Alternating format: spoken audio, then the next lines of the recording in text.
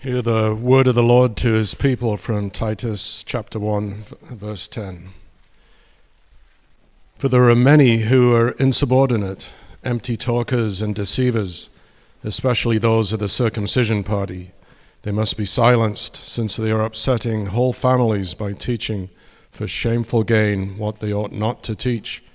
One of the Cretans, a prophet of their own, said, "Cretans are always liars, evil beasts, lazy gluttons." This testimony is true. Therefore rebuke them sharply, that they may be sound in the faith, not devoting themselves to Jewish myths and the commands of people who turn away from the truth. To the pure, all things are pure, but to the defiled and unbelieving, nothing is pure. But both their minds and their consciences are defiled. They profess to know God, but they deny him by their works. They are detestable, disobedient, unfit for any good work. And then moving to chapter 3, verse 4. But when the goodness and loving kindness of God our Savior appeared, he saved us, not because of works done by us in righteousness, but according to his own mercy, by the washing of regeneration and renewal of the Holy Spirit, whom he poured out on us richly through Jesus Christ our Savior, so that being justified by his grace, we might become heirs according to the hope of eternal life. This is the word of the Lord. Well, as you now know, Christchurch, Halifax, we're celebrating our first anniversary, first birthday. I'm not quite sure the correct terminology yet. But we've officially been having weekly worship for a year. And this is a really exciting day for us, and a great reason for us to celebrate. But I'll admit, our passage this morning doesn't quite seem to fit the celebratory vibe, does it? It's not really a passage talking about God's faithfulness. It's not a nice passage filled with praise and thanksgiving for who God is and what he's done. Really, at least in chapter 1, it's not really even a passage where the gospel is central, all of which would seem to be very fitting anniversary birthday passages. Instead, we have a text that deals with false teachers. A text that forces us as a church to look and deal with the lies and deception within. What a way to celebrate, right? The truth is, no one wants to talk about their own problems. It's uncomfortable. Especially today, wouldn't it be better to just focus on the positives? While our text today may actually be more fitting than we first realize. While the gospel may not be the focus of these verses in chapter 1, it is certainly the foundation for why Paul is writing to Titus in the first place. Ultimately, it is the gospel at stake. The reality for us as a young church in Halifax, if we want to celebrate a second year, if we want to celebrate a fifth year, a 25th year, if we want to see more babies baptized, more adults baptized, if we want to see people grow in their faith and our city changed, if we want to see Christchurch grow up and out, we will need godly elders and people who have the courage to pursue godliness in a world that is opposed to it, and leaders who stand up to false teaching, protecting the purity and peace of the church and the gospel of Jesus Christ. Before we take a closer look at the verses here, just a couple of quick notes. This morning I'll mention the church quite a bit. What I'm most often referring to is the global church, the Big C church, if you will. Of course, Christchurch Halifax is part of that global church. And so problems that arise in the church at large are likely to impact us here at some point. Second, this passage fits within the context and topic of elders, which we started looking at last week. Calling out false teachers, rebuking them, and protecting the congregation is primarily the role of elders. If you were here last week, you'll notice the description of false teachers in our verses today contradict directly with the description of what elders should be. Whereas elders live out and teach the truth, false teachers deny the truth and negate their profession of faith by their conduct. Now, that's not to say that each of us don't have a part to play, but it is important to remember the context that we find ourselves in. So with that being said, let's look at this passage. And we're going to do so in two parts. Fairly simple. Who are the false teachers? It's number one. And then how should the church respond? So number one, who are the false teachers? And then number two, how should the church respond? And we'll start with who are the false teachers. So in verse 10, the first thing we notice is that we're told that there are many false teachers. This is not one or two people. It's not just a handful of people, some rogue person or a group. Rather, there are many. There are a lot. It's a significant number of people who peddle a false gospel. It's a large contingent, and it's so big of a problem, we read in verse 11, that it's upsetting whole families. These problems have taken root. They've begun to spread and are now ultimately dividing families. The second thing we notice, verse 11, is that their motives are wrong. So there's many false teachers, but their motives are also wrong. It says that they're teaching for shameful gain what they ought not to teach. These are people who haven't simply made a little mistake. These are not minor errors. They are manipulating and using people for their own personal gain. It could be financial gain. It could be fame. It could be power. It could actually be just to soothe their own souls. But the message is twisted for their own purposes. This is unfortunately something we've seen all throughout church history. Maybe most famously before the Reformation, when the Pope at the time, his name was Pope Leo X, he commissioned a man named Tetzel to sell what were called indulgences. And essentially, this taught that money could ultimately reduce the punishment and penalty for sin. In reality, this money funded the luxurious lifestyle of church leaders and new building projects that they championed. Unfortunately, this is not something that's just been in the past of the church, but it's something we still see today. The prosperity gospel is alive and well and still incredibly influential. It peddles the belief that correct living and giving will lead to material blessing from God. So if you give enough, if you pray enough, if you follow enough of the rules, God will bless you with money and material gain. Now, one of the saddest things about this is that it's often done on the backs of the poor and weak, who are hopeless and seemingly have nowhere else to turn, while those in power live lives of luxury. We only have to look at Christ to refute this. He lived perfectly in every way. He fulfilled the law, obeyed perfectly. He gave up his life, though he was innocent, and yet he was abandoned. He was beaten. He was mocked, eventually killed. He lived not a life of riches, but relative poverty. He was born in a stable amongst animals, and then in Matthew 8, we read that foxes have holes, the birds of the air have nests, but the Son of Man, Jesus, does not have a place to lay his head. Or look at the apostles. Almost all of them were persecuted and eventually killed because of their faith. The prosperity gospel is a lie, filled with half-truths and false promises. So there are many false teachers. Their motives are wrong. But the third thing we notice is that their message is off. It's a faulty message. They're opposed to the sound doctrine that Paul speaks about in verse 9, which we looked at last week. Rather than teach sound doctrine, verse 14 tells us they teach Jewish myths and man-made commands, and they turn away from the truth. Their tactics are often sly, half-truths, false promises. At times, admittedly, it can be difficult to put your finger on exactly what is wrong, but something is off. For instance, in the Mormon church, the Book of Mormon doesn't replace the Bible. Rather, it supplements it. Jehovah's Witnesses, they believe in God, but they deny the deity of Jesus Christ. The plain truth, just slightly twisted. And maybe those are easier to spot. But even for those here today who may not be seduced by the prosperity gospel, the Mormon church, or Jehovah's Witnesses, there can still be trouble. We live in a culture that is unfortunately much like Crete, where many who claim to follow Christ promote lawlessness. They seek to undermine God's word and his commands. The authority and reliability of Scripture is slowly but constantly questioned.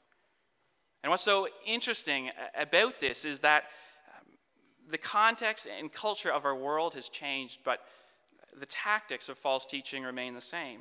I mean, we can go all the way back to the Garden of Eden with Adam and Eve.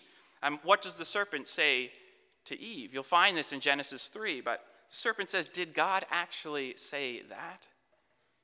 Surely, right, he couldn't have meant that. And the seeds of doubt are sown. This is the same refrain we see throughout history and is still rampant in our culture today. Did God actually say that? Surely, he couldn't have meant that. It's incredibly tempting to try to undercut and undermine Scripture, to align more closely with what we want or what culture says is good. But if we do that, what ultimately are we left with? Well, there's an old movie. It's called The Stepford Wives. I don't know if you've seen it. Probably not too many people have. It wasn't that good or that popular. But the husbands of Stepford, Connecticut, they decide to have their wives turn into robots who never crossed the wills of their husbands. A Stepford wife was wonderfully compliant, beautiful, but no one would describe such a marriage as intimate or personal. Now, what happens for us if we eliminate anything from the Bible that offends your sensibility and crosses your will? If you pick and choose what you want to believe and reject the rest, how will you ever have a God who can contradict you? And the answer is you won't. You'll have a Stepford God, a God of your own making, and not a God who you can have a real and genuine relationship with. There are many who are tempted to twist what the Bible clearly teaches so that it can be more palatable to the culture around us. But as false teachers do that, they end up with a God of their own making. Now, I admit, the pull for us to follow such people, it is strong. Navigating these challenges in our culture today, it's not easy. As Christians, we're under constant pressure to only practice our faith in private, and people are under pressure from employers, colleagues, and families and friends to reject certain aspects of our Christian faith.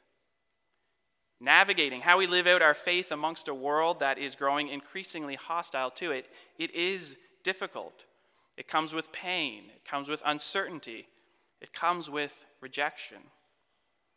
The temptation to give way to the pressure is real. But what kind of God are we left with if we do that? Lawlessness is a real and pressing issue for the church today, which we must be ready to correct. But on the other hand, there are those who peddle legalism, people who love to emphasize obedience and man-made tradition while forgetting the grace and forgiveness that they themselves have received. Rather than be filled by the Spirit, they're filled with pride and anger, resentment. They're quick to look down on those around them, and they seek to bind people's consciences with extra biblical commands which add to what Christ has already accomplished. Christ's strongest word in Scripture are for those who peddle the false gospel of legalism. Their hearts are cold, unrepentant, and ultimately opposed to the gospel. Whether it's lawlessness or legalism, each of us must answer the question, are we more interested in having a faith that is palatable to the world around us, a faith that aligns with our tribe or our political party, or do we want a faith that is living, that is active, that is obedient to Scripture? So who are the false teachers? We notice there are many. Their motive is wrong, their message is off, but we also notice that their character is awful. Verse 10 tells us they are insubordinate, empty talkers, and deceivers. In other words, they're rebellious. They don't like authority and choose on their own what is right and wrong. More than that, Pastor Alistair Bagg, he makes the point that they are not only rebellious, but they themselves demand a slavish obedience to what they believe. As commands are taken away, as others are added, false teachers demand your adherence to the new normal. They're detestable, disobedient, unfit for any good work, as verse 16 tells us. False teachers, then, they make the perverse normal. They celebrate sin and disobedience to God's commands, even while claiming to follow Christ. Ultimately, they reject the ethics and kingdom values of Christ, opting instead to set their own rules to justify their sin. But there are yet other false teachers who can look put together on the outside, but when out of the spotlight, behind closed doors, live dreadful lives.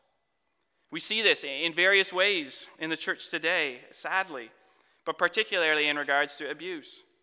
Both sexual abuse and abuse of power is seen far too often in the church today. Leaders use their position of leadership to take advantage of other people. The Apostle Peter warns us of this, that many will follow their sensuality, and because of that, the truth will be blasphemed.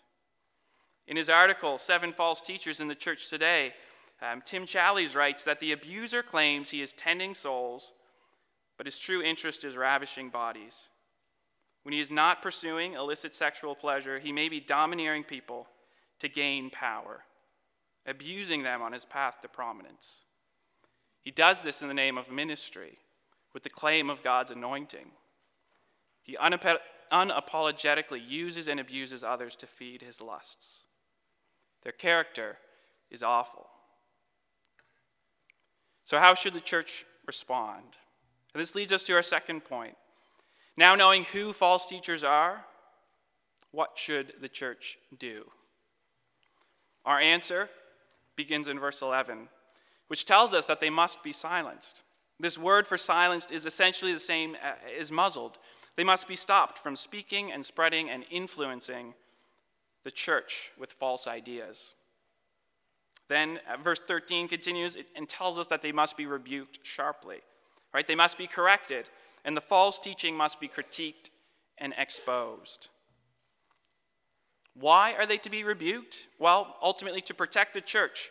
But more than that, verse 13 tells us that they are to be rebuked so that they may be sound in the faith. The goal of rebuke or discipline is that they would return to the truth. The goal of all church discipline is restoration, a return to the promises of the gospel. The book of church order, that's actually the governing document for our denomination. It tells us that discipline is to vindicate the honor of Christ, to promote the purity of his church, and to reclaim the offender. Discipline is always done, rebuke is done so that the offender may return to Christ and find forgiveness and rest in him. So how ought the church carry out this work? Well, 2 Timothy chapter 2 tells leaders to correct opponents with gentleness so that they might repent. Elders then must confront false teachers, albeit with gentleness. They must refute the error and do so negatively by calling out false doctrine, but also positively by teaching and promoting sound doctrine. This process takes wisdom and discernment. Someone can be very wrong about a particular point of doctrine and still be a Christian. Paul and Peter had significant disagreements, but they did not question whether or not God had saved the other. Not every disagreement makes someone a heretic or a false teacher. The elder's job is, in one sense, to undergo a theological triage of false beliefs they encounter and then carefully and charitably respond. John Calvin gives some guidelines and speaks of a certain charitable judgment whereby we recognize as members of the church those who by confession of faith, by example of life, and by partaking of the sacraments profess the same God and Christ with us. Calvin here provides 3 concrete, publicly accessible ways to discern someone's faith. Do they confess the faith? Do they live lives that match up to their confession? And do they partake of the sacraments? This is a good place for church leaders to start. But Calvin does go on to say that charitable judgment still means judgment. Issues and problems must be dealt with, but the church must do so with great care. What Calvin is saying is what we find in verse 16 of this passage, and really what Titus is all about. Sound doctrine leads to sound living. Right doctrine, correct doctrine leads to right living, correct living. Verse 16 tells us this negatively, that they who profess to know God but deny him by their works.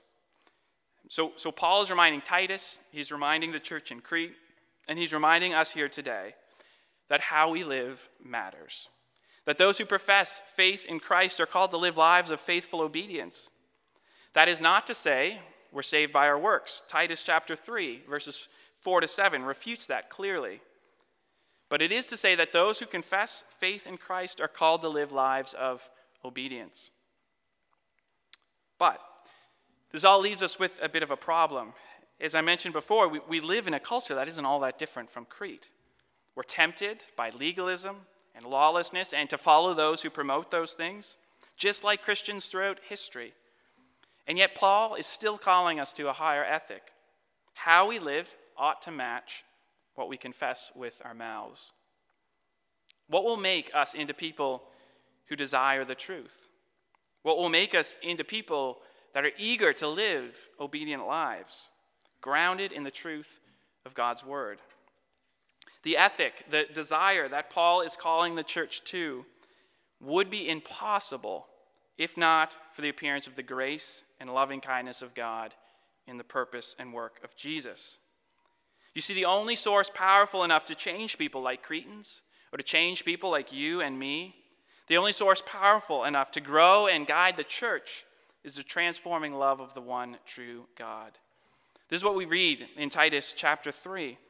But when the goodness and loving kindness of God our Savior appeared, he saved us, not because of works done by us in righteousness, but according to his own mercy, by the washing of regeneration and renewal of the Holy Spirit, whom he poured out on us richly through Jesus Christ our Savior, so that being justified by his grace, we might become heirs to the hope, according to the hope of eternal life.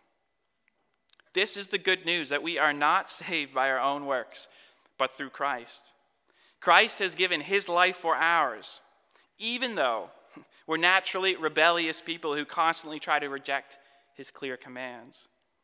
Christ has given his life for ours, even though we are people who try to add our own rules and regulations to Christianity to maintain some semblance of power over our lives. We are rebels, yet Christ willingly gave up his life so that anyone who turns to him in repentance and faith will be saved. And as verse 5 tells us, we can receive renewal through the work of God's Spirit. Our affections, our hearts can be changed through the work of Christ and his Spirit. Look at Paul, the writer of this letter. He was once someone who was extremely opposed to the message of Christ. He was a zealous legalist that went so far as to kill other Christians. And yet in mercy, he was saved. He was washed and regenerated by the Spirit and given the hope of eternal life. The implication of this good news that we find in chapter 3 is that through the saving work of Jesus and the empowerment of the Spirit, people really can change. You don't need to wage war on culture or assimilate to culture to do this. Rather, the grace of God trains us on how to live out Spirit-empowered faithfulness to the teachings and ethics of Jesus within the world. And as we live out this countercultural gospel in reliance on the Spirit, you'll declare God's goodness and grace to your family, neighbors, co-workers, and friends. In different ways, false teachers try to chip away at the good news of the gospel. They teach us that in pride, we can save ourselves by either following all of God's commands perfectly in our own strength, or by ditching God's commands for the cultural ethic of the day. Both of these tendencies leave us with a God far different than the one true God who reveals himself through Scripture. The harsh words reserved for false teachers that we see in this passage today, and we see throughout the New Testament, are necessary so that we do not lose the glorious gospel and the good news that it brings for sinners like you and me. We have no other hope than that found in Christ. Just a couple of quick points of application before we finish. As Mike mentioned last week, please pray. Pray for Mike and the future elders of Christ Church that through the power of the Spirit, they would love Christ deeply. And in loving Christ, they would be upright in character, sound in doctrine, able to protect the purity and peace of the church. Pray that God would give them wisdom as they navigate the difficult realities of our culture today. Additionally, this is a wonderful reason for each of you to dive deep into discipleship. We need elders, but we also need to be a church that loves Christ deeply, and in loving Christ deeply desires to be upright in character, sound in doctrine, and fluent in the beauty of the gospel. Weekly worship, home groups, service projects, and other church events are wonderful opportunities to grow in our knowledge and love of the Lord and to share that good news with the world around us. May we be a church that rests and labors in light of the finished work of Christ. Amen. Let's pray. Heavenly Father, we thank you for the good news of the gospel, that anyone who turns to Christ in repentance and faith can be saved through his life, death, and resurrection. May we as a church cherish this truth. Would you raise up leaders at Christ Church who defend this truth and who live it out? Father, we want to be a church that celebrates year 2 and 5 and 10 and beyond. We want to be a church that declares your love and mercy and forgiveness to the city of Halifax. Father, grow us up and grow us out. Give future leaders at Christ Church wisdom in how to deal with the cultural issues of our day that seek to divide and tear down the good news of the gospel. Father, we rely on your Spirit to do this work in each of our hearts. We need you. Have mercy on us. In Jesus' name we pray. Amen.